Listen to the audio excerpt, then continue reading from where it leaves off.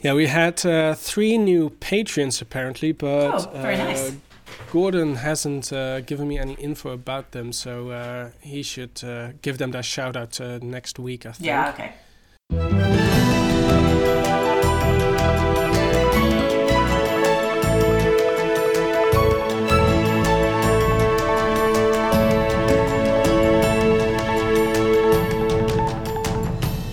It's April 28th and this is the Dutch News Podcast, your weekly chance to catch up with what's been going on here in the Netherlands. I'm Paul Peters, Master Student in Civil Engineering and Brabant Laboratorist. With me today is not Gordon Derrick, he's away to Bristol, but instead I'm joined by Sinead Bolstas, contributing editor at Dutch News and umbrella refuser. Yes, indeed, I am an umbrella refuser. Yes, can you... talk to us. Gordon keeps writing these incredibly sparky and interested and colourful articles about the rubbish weather that we are having, and I do not want him to have so much enthusiasm for horrible weather stories. I refuse to have an umbrella. It's April. It's time for some sunshine. It's not even. It's the end of April. Yeah. It's almost May. I think we deserved a little bit of sunshine right now, and a little bit higher temperatures, because yesterday. We will talk about Koningsdag later in the podcast, but yesterday it was nice weather in terms of we had some sunshine, but the temperature was so cold that it still was a dreadful day. And I just went outside to get my groceries, and it's 11 degrees, but it feels like 3. So, it's rubbish. It really is. Time for we need this spring to finally start, because it's getting ridiculous. However, next week tomorrow I'm going to Spain, to Seville, and I just read that there is a enormous heat wave going on over there, so I'm not sure if I'm ready to for this transition from this dreadful coldness here in the Netherlands to these enormous heat waves, which apparently horses are fainting and dying in the streets. So it's terrible. Why is it not coming up here? What's wrong with the wind? I hope I can bring some of the temperature back to the Netherlands when I come back next week. So yes, please. I will do my utter best. Thank you. And tell me, why are you a Brabant laboratorist? What's a laboratorist? Someone in a laboratory? That's a laboratory is someone, an assistant who works in a laboratory, and it turns out, there was news this week that police has dismantled 20% more illegal drug labs this year than they did last year, and naturally most of the drug laboratories were in Brabant, and I come from Brabant, so the running gag on this podcast is that I secretly run a drug laboratory and a criminal organization. Unfortunately, my lawyer is now arrested, so that's something for later in the podcast. Exactly. And did the police get 20% more hits because they're 20% more effective, or because there's 50% more crime? I actually don't know. I didn't read the article, so I cannot answer this. And also, my lawyers advised me not to answer these questions. Very good, very good, excellent. I really don't know the answer, and if I did, then I can't possibly tell you. Again, thank you for joining us. Otherwise, we wouldn't have a podcast this week. So, thanks that you want to join us, that you want to be our spare Gordon. Thank you. Yeah, my pleasure. If that's what you want. Let's jump to the op-ed of the week. I thought there wasn't any op-ed this week, but luckily there was. It was quite early in the week, though. And it comes from Hilversum this time, where the Public Broadcasting Service, NPO, requested Culture Deputy Minister Kuné Oesloe to revoke the broadcasting license of broadcaster Unheard Nederland. The request comes after the broadcaster received a third fine for what the NPO's ombudsman described as systematically breaking journalistic codes. The Netherlands doesn't have a single public broadcaster like in the UK, but is instead divided over a number of member-based organizations representing different religious and political streams.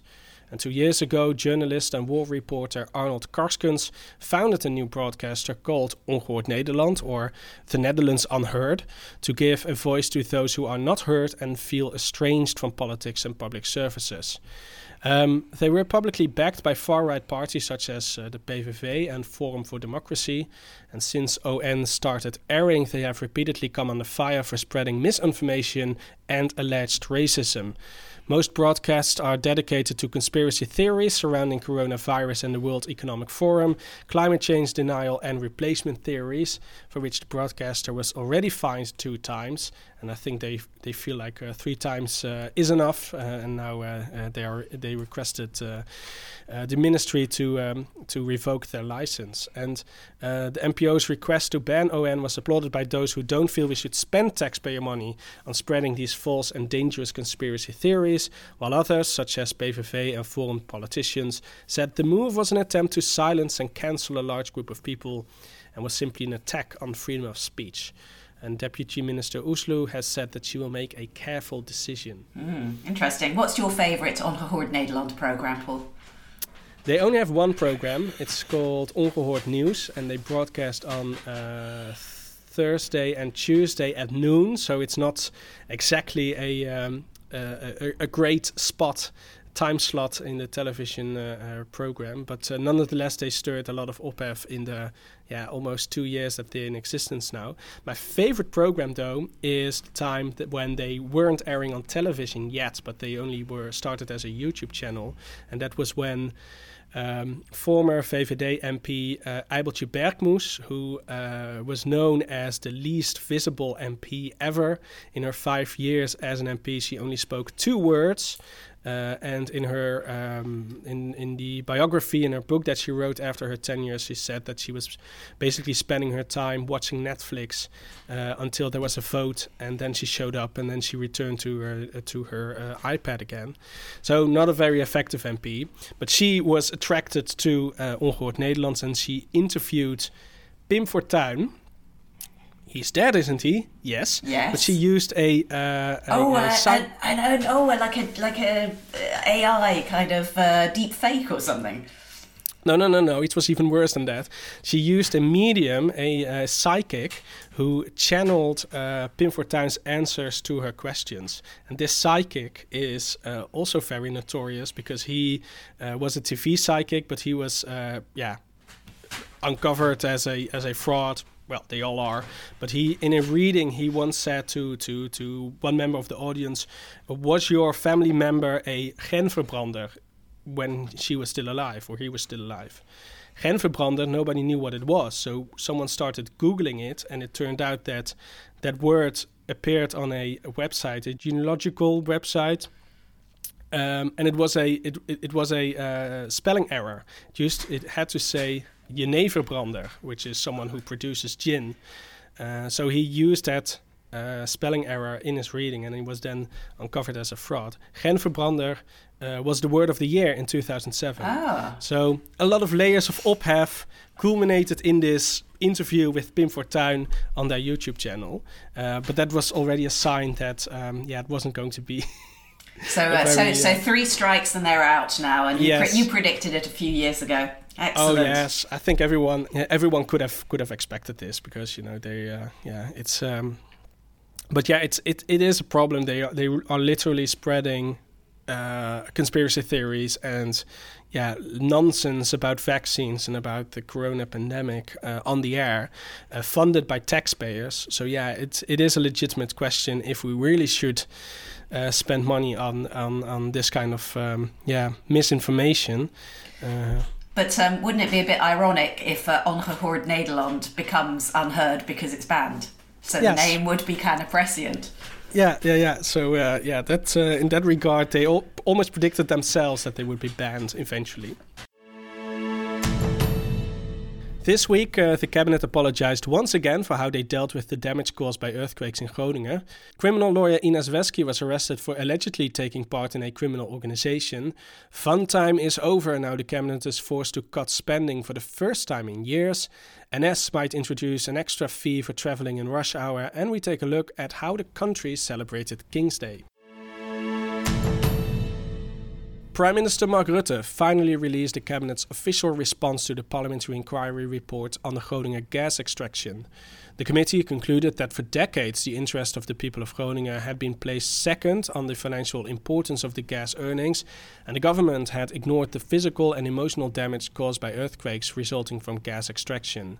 Thousands of homes were damaged and are in need of repair or have been declared too unsafe to live in.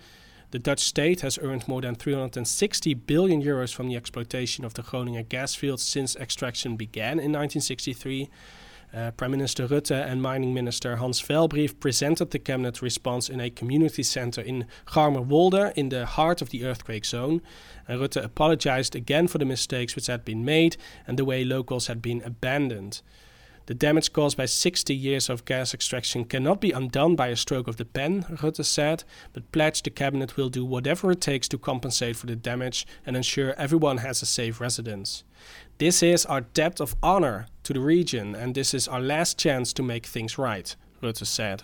And an emotional Velbrief said he was ashamed of what the government had done and that generations living in the earthquake zone have been seriously disadvantaged.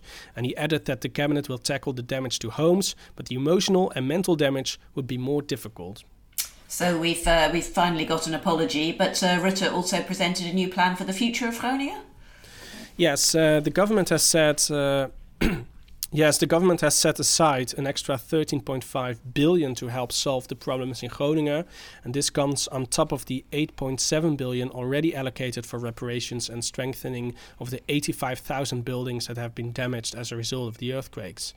To boost the regional economy and develop the area, 50 separate measures will be taken, such as investments in local infrastructure. And the cabinet wants to help Groningen develop into an agricultural region of the 21st century and to have it play an important role in the field of renewable energy. And additionally, the cabinet will invest in the overall quality of living in the region. Groningen municipalities will receive more money to spend on psychological and physical health issues, as well as public facilities such as libraries and schools. But not everyone is convinced that all this finally will be enough. No, especially local politicians feel the investments are not enough. Earlier they said that at least 30 billion euros was necessary to repair damages and boost our regional economy, but the cabinet said that 22 billion will be more than sufficient. People in Groningen responded skeptically to the cabinet's plan, and they have reason to do so, because until now progress in repair and strengthening operations has been frustratingly slow, and people reporting damages to their house have been stranded in a bureaucratic nightmare. Until now, only 30% of the 85,000 damaged buildings have been repaired. And to avoid unnecessary delays and complications, the cabinet will from now on reimburse all damages up to 40,000 euros without an investigation. And if that leads to some wasted money, they will take that for granted, the cabinet said. Yeah, because otherwise, before they were showing that about 3/4 of the so-called money for repairs was actually spent on expert reports and prevarication and denying people their claims. And I came across somebody who said he had his claim refused because an inspector said that he used soap in his shower and that caused cracking. Yeah. All sorts of ridiculousness you see coming by. The people in Groningen just need to be helped. And it is to a large extent impossible which damages is caused by the earthquakes and which not. But that doesn't mean that people have been living in an earthquake zone for a couple of decades now, and they have suffered, living in fear basically for every time there is an earthquake, and what that could do to their houses and to their safety of them and their families. So this is also this 40,000 euros, reimbursement is also a way of compensating for the psychological damages people have suffered, rather than only the physical damages in the houses. Yeah, although it's quite interesting, it was called a debt of honour, wasn't it? Because in some ways that's a not legalistic term, so perhaps reduces the chance that people are actually going to go after the government for further damages. I think it's interesting. It's very nebulous, actually. It sounds very grand, but actually it's quite weak. Yeah. Anyway. Yeah, and we're going to have to wait and see how this new pledge will work out. For me, I don't live in Groningen, so I probably shouldn't ask me about this, but I think that this really has shown a change in attitude from the cabinet towards the problems in Groningen. the people in Groningen themselves, they are skeptical, and as I said, they have reason to do so. Yeah, exactly. Yeah. Well, I first reported from Groningen 5-6 years ago, and the situation was exactly the same. So you have to wonder why it took so long for the government to respond. And of course, you've still got about a quarter of the gas in that reserve still down there. So the state is paying a huge amount of money to people in Groningen while not fully exploiting the gas reserve, which you can argue about for all kinds of climate change reasons, but it does seem somewhat ironic. Yeah. On to other news. A long-standing criminal lawyer, Ines Vesky, who has been defending the chief suspect in a major gangland trial, has been arrested and remanded in custody for allegedly being part of a criminal organisation. She's suspected of helping the lead suspect in the massive Marengo case, Ridwan Taghi, communicate with the outside world from his high-security prison cell. 43-year-old Taghi is the alleged head of a cocaine ring and well-oiled murder machine, accused of ordering 6 murders and attempting or preparing a number of others between 2015 and 2017. He was picked up in Dubai in 2019 and transferred to the Netherlands, where he's in pre-trial detention. Wesky, a well-respected lawyer of more than 40 years, is now apparently accused of helping Taghi communicate with the outside world. Yeah, and it should be noted that Taghi is currently not in a normal arrest. He is in the high security prison in Vught, and he is forbidden to have any contact to the outside world. He's basically living in isolation right now. He's only allowed 1 hour.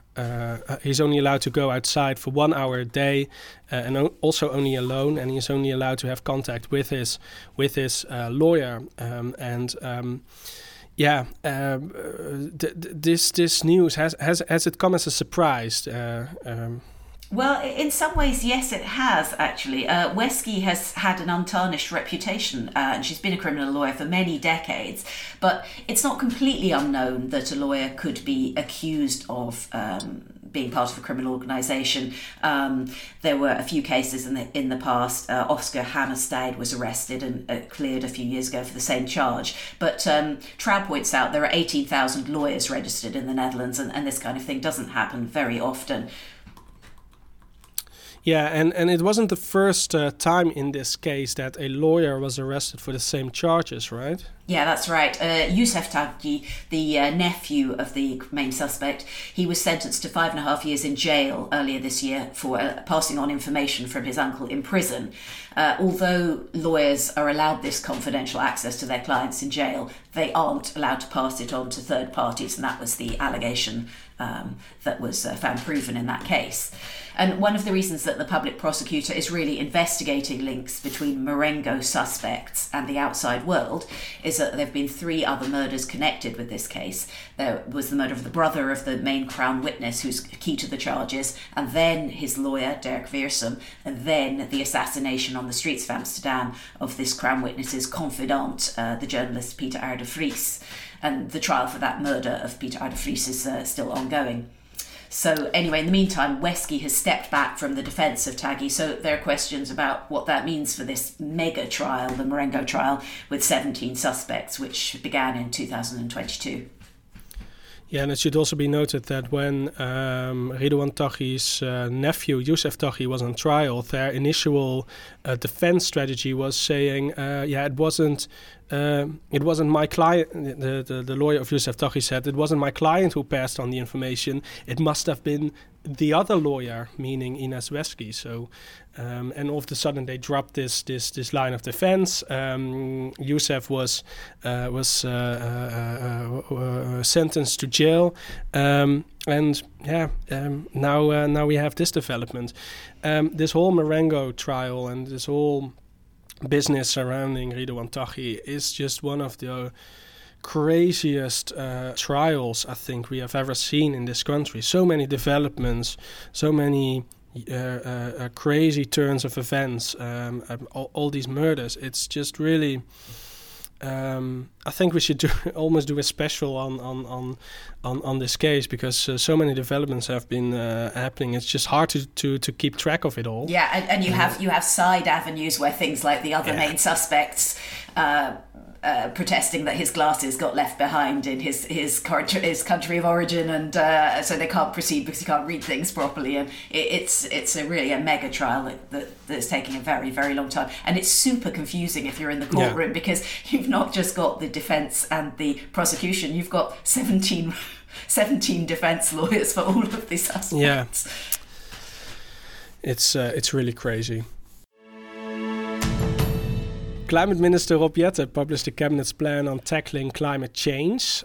28 billion will be spent on 120 separate measures to reduce carbon emissions by at least 55% by 2030 and possibly as much as 60%. Jetten said the idea is to share the costs and benefits of change as equally as possible so that the climate policy works for everyone. The measures focus on reducing CO2 emissions by industry, the transport sector and electricity generation. Additionally, more subsidies will be available for private households to improve installations with the threshold as low as possible. Other measures, I didn't write isolation though, so that's... yes, that's well done, well done. Thank you. Other measures include the closing of all gas and coal-fired electricity generators by 2035, a tax reduction for households that use a low amount of gas, and also petrol will go up in price to make electric vehicles more attractive, and also an expansion of electric vehicle charging networks is in the planning. The government will also invest in research of ways to develop battery systems to store renewable energy. So this sounds like a fund of many billions of euros, but actually... the government's sending a message that the time of endless spending is coming to an end, isn't it? Yes. How many funds of multi-billion funds have we seen in the past? We had the nitrogen funds, we had the climate funds, we had Groningen, which is also a multi-billion fund. Migration, we'll talk about that later as well. You name it, we had a multi-billion fund for it. But time of Corona, of course, the energy cap, so many of them. But the time of these multi-billion funds is nearing because the cabinet is facing a budget gap and a shortfall in funds for the first time in many years. Extra cash is needed to pay for higher interest rates on government loans. And also, as I just mentioned, the cap on energy prices and also a spending boost on the asylum system. In total, the government faced a shortfall of 6 billion euros, and the coalition reached an agreement surprisingly fast, to be honest, because they agreed to use the so-called Kaasschaaf method, or the cheese slicer method. Brilliant. Is there an English word for Kaasschaaf? I actually don't know. Yeah, cheese slice, but we don't really use them. We cut thick slices of cheddar. Yes. Barbaric. All government departments need to reduce their spending by the same amount, with the exception of the Defense Ministry because of its role in supporting Ukraine. Taxes on fuel will be reinstated after it was temporarily reduced following the war in Ukraine and a rise in petrol prices. And a government work-related training program will be scrapped, which will save 200 million a year. And the STOP scheme has come under fire for funding people to go on irrelevant courses, such as crypto coaches and whatever. A shortage of childcare workers, which forces the government to postpone the introduction of virtually free childcare by 2 years to 2027, also helps in lowering government spending for the coming years. Elk nadeel hebt zijn voordeel, a wise man once said.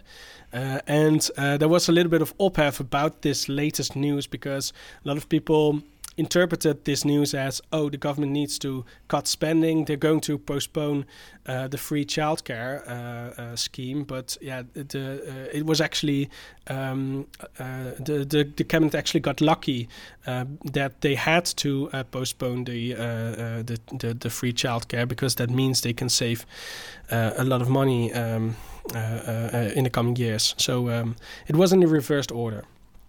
And of course, there are going to be fewer gas revenues from Groningen, which is another problem that the budget needs to make up. I think they already calculated that in, didn't they? Because they have virtually stopped extracting gas in last year, I think, or this year. No, not quite. Not quite. They have filled the gap in the budget for now at least, and we don't know how it's going to look in 6 years when the cabinet publishes its budget for the coming years. So we'll see. And you mentioned money for immigration and asylum, and there are concerns this year that the number of asylum seekers is going to be rising again. And if we're not careful, we could face scenes like those at Ter Apel Registration Centre last August, when people were forced to sleep outside and help organisations and churches eventually had to spring in to help, as the world's press reported on these terrible circumstances in the Netherlands. But at the same time, some of the emergency solutions that were put into place last year are now facing their best before date, not least in Velsen-Noord in North Holland, where this week the vast majority of people on an asylum ship have been bussed away to other refugee centres. Now, there was an agreement in this small town that in exchange for more than €3 million, a ship for 1,000 refugees would be moored in the harbour for 6 months. But it passed its sell-by date in March, and the local council voted not to renew its stay. So in the last few weeks, about 660 people have been taken elsewhere. And you've actually been on board the ship, haven't you? Yeah. I went on board the ship last week. Had to negotiate it with the COA agency that coordinates asylum shelter throughout the Netherlands. Was it as luxurious as some right-wing politicians want you to believe? No, and they're trying very hard actually to not give the impression that it is luxury, that it's decent, that it's clean, but the swimming pool is closed and the shops are closed and the casino is closed and the disco is a kind of meditation space. So you wouldn't describe it as luxurious. Look, it's a lot better than people sleeping on the ground, if that's the only other option. But some politicians point out that whatever you think about asylum and the number of refugees that you should take as a country, the Netherlands has signed up to international treaties to give people a fair decision-making process and humane treatment in the meantime. But in this ship context, you've got an awful lot of nationalities in one single place, all kinds of diverse groups, and people don't really have much to do because it's very hard to find work if you're temporarily in one place, even if you have permission to work. And the cabins, which in that case are meant for ferry crossings between Finland and Estonia, are apparently very small. So the ship in Velsen-Noord is very well kept. It's obviously properly managed, but I don't think that anyone thinks it's an ideal solution. No, and there were also a lot of concerns about having refugees on ships last year, weren't there? Yeah, the original proposal seemed to be to have all these boats floating out at sea somewhere with lots of refugees and asylum seekers aboard. And human rights organisations and refugee organisations said it was an absurd plan, and Liberal MPs put in critical questions and were fuming about it. So the government quite quickly backtracked on that notion. So now there are 2 big cruise ships at harbour. There's one in Amsterdam and there's this one in Velsen-Noord, where about 200 children who are going to school in the area and people with an economic bond, i.e. a job relation with the area, are allowed to stay on it in May. And then come June, no one knows. No one knows what's going to happen to the ship or the people. The ships, in the meantime, they've got buses to take people into town, so they're not stranded in a kind of remote area. They can get to the train station and go to Amsterdam or Rotterdam or wherever. And that there have been 0 incidents. In Amsterdam, the ship's going to stay for another 6 months, although the deputy mayor says it's really not ideal. And Rutger Groot-Wassink is campaigning very hard for the government to take control of the situation and actually implement a controversial bill to spread refugees and asylum seekers across the Netherlands. Because at the moment, some places, Amsterdam, Utrecht, Velsen-Noord, do a lot, and some, like Roosendaal, Delft and Westland, do nothing. I come from Roosendaal and I live in Delft, so... Sorry, you're the problem. As with the laboratories, I think that you're the source of all the Netherlands' problems, pal. Yes, and wasn't there also some other news about refugees working this week? Yeah, that's right. A court in Arnhem ruled that one particular asylum seeker from Nigeria could work for more than 24 weeks a year, which is the Dutch limit. And this was ruled to be contravening European law. So at the moment, asylum seekers have to wait 9 months before they can work. And then there's been this 24-week limit with the idea that they shouldn't accrue benefits like unemployment if their request for asylum is actually rejected and they're deported. I mean, actually, legally, you have to be in the Netherlands to get unemployment benefit anyway. But the court ruling means potentially that more people can work for longer, which, of course, Ukrainian refugees have been allowed to do from the start. Train travelers can expect more expensive train tickets for traveling in rush hour and more timetable cuts after 2025. Junior Infrastructure Minister Viviane Heijnen has given the Dutch Railways a green light to vary prices in rush hour and on busy routes. The idea is that an extra rush hour fee will spread travellers more evenly throughout the day and less trains will run on quiet routes and times. The extra fee on busy routes is meant to afford longer trains, and NS is granted the concession to provide rail transport from 2025 to 2033, but rising costs and declining revenues are creating a financial deficit that requires solutions. Fewer people travel by train than before the corona pandemic, and NS was hit hard by rising energy prices and personnel costs. Travellers lobby group Rover as well as FNV Union are outraged by the plans. They say travellers and commuters will have to pay more for less, and the government and NS should focus on getting more people to use public transport, and increasing the price of a train ticket will only accomplish the opposite. That idea of a rush hour fee, I don't know if this is true, but I read it somewhere on Twitter that this was applied in different countries throughout Europe. Someone said also the UK, but I'm not entirely sure. And they say that it literally has an opposite effect because people have to go to work, so they have to travel in rush hour.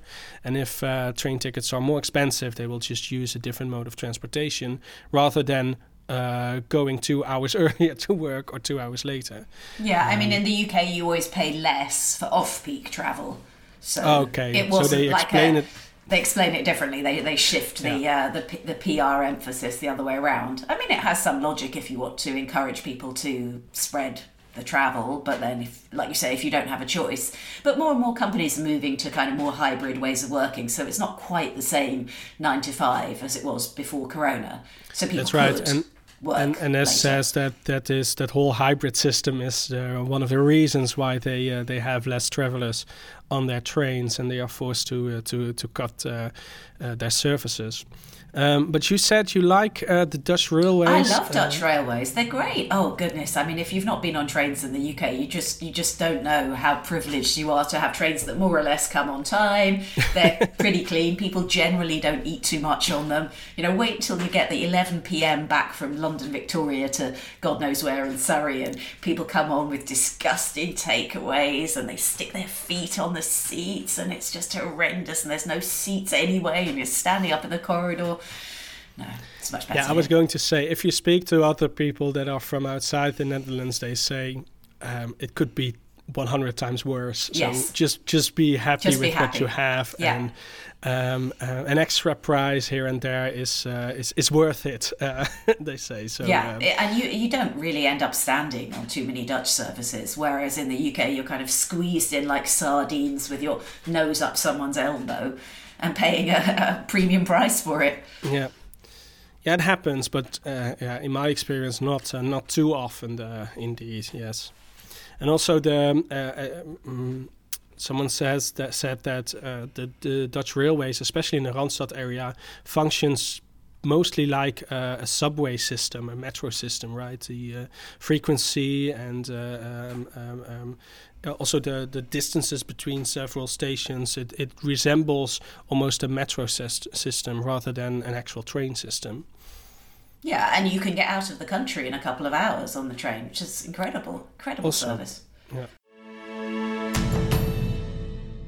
Thinking about trains, we one time of the year we do have rather busy trains, and that is on King's Day. Yes. When people decide to take the train to come into our metropolises and have a big party.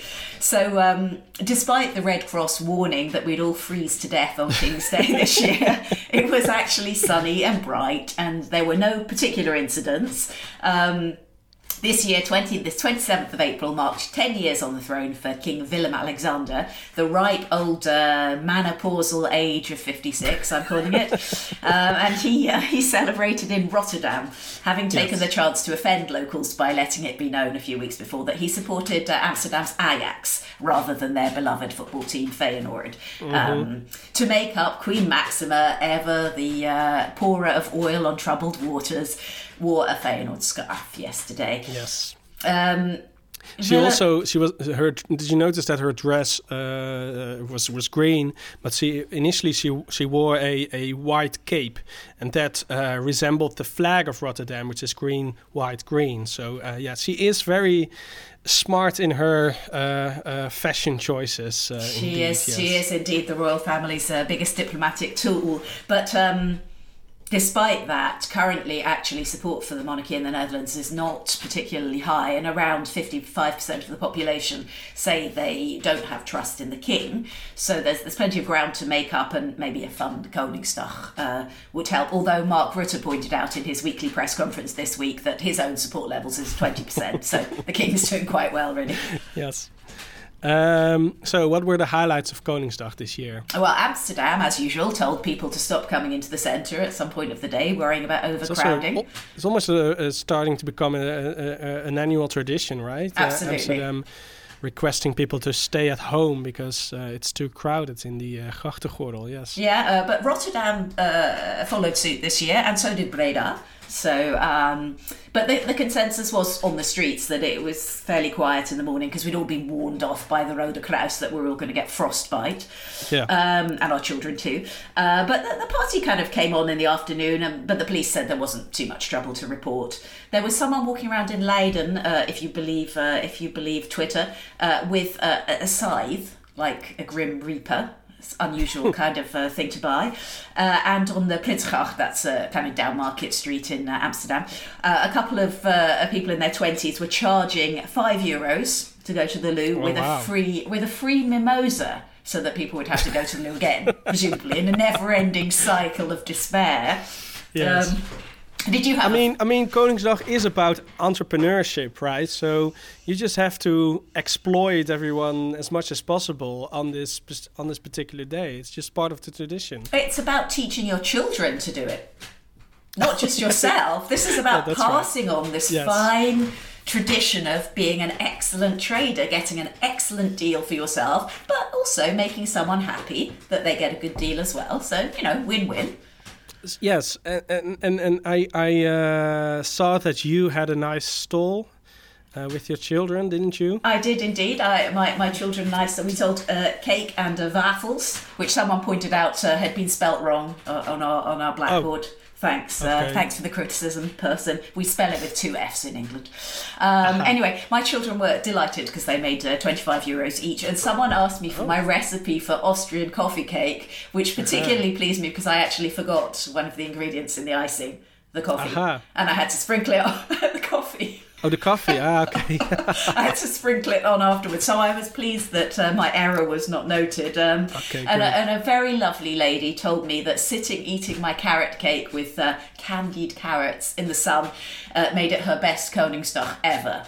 Oh, wow. Which was so sweet. I almost became a royalist. Yeah. What did you get up to, Paul? I didn't have as much a lucrative day as you did. I didn't have a stall. What I noticed, by the way, used to be the case that in the days before Koningsdag, everyone would go out to the city center and just chalk their name on a piece of on the pavement, right, or saying bezet, and that was sacred. Nobody would dare putting their stuff on that spot. But recently, I noticed.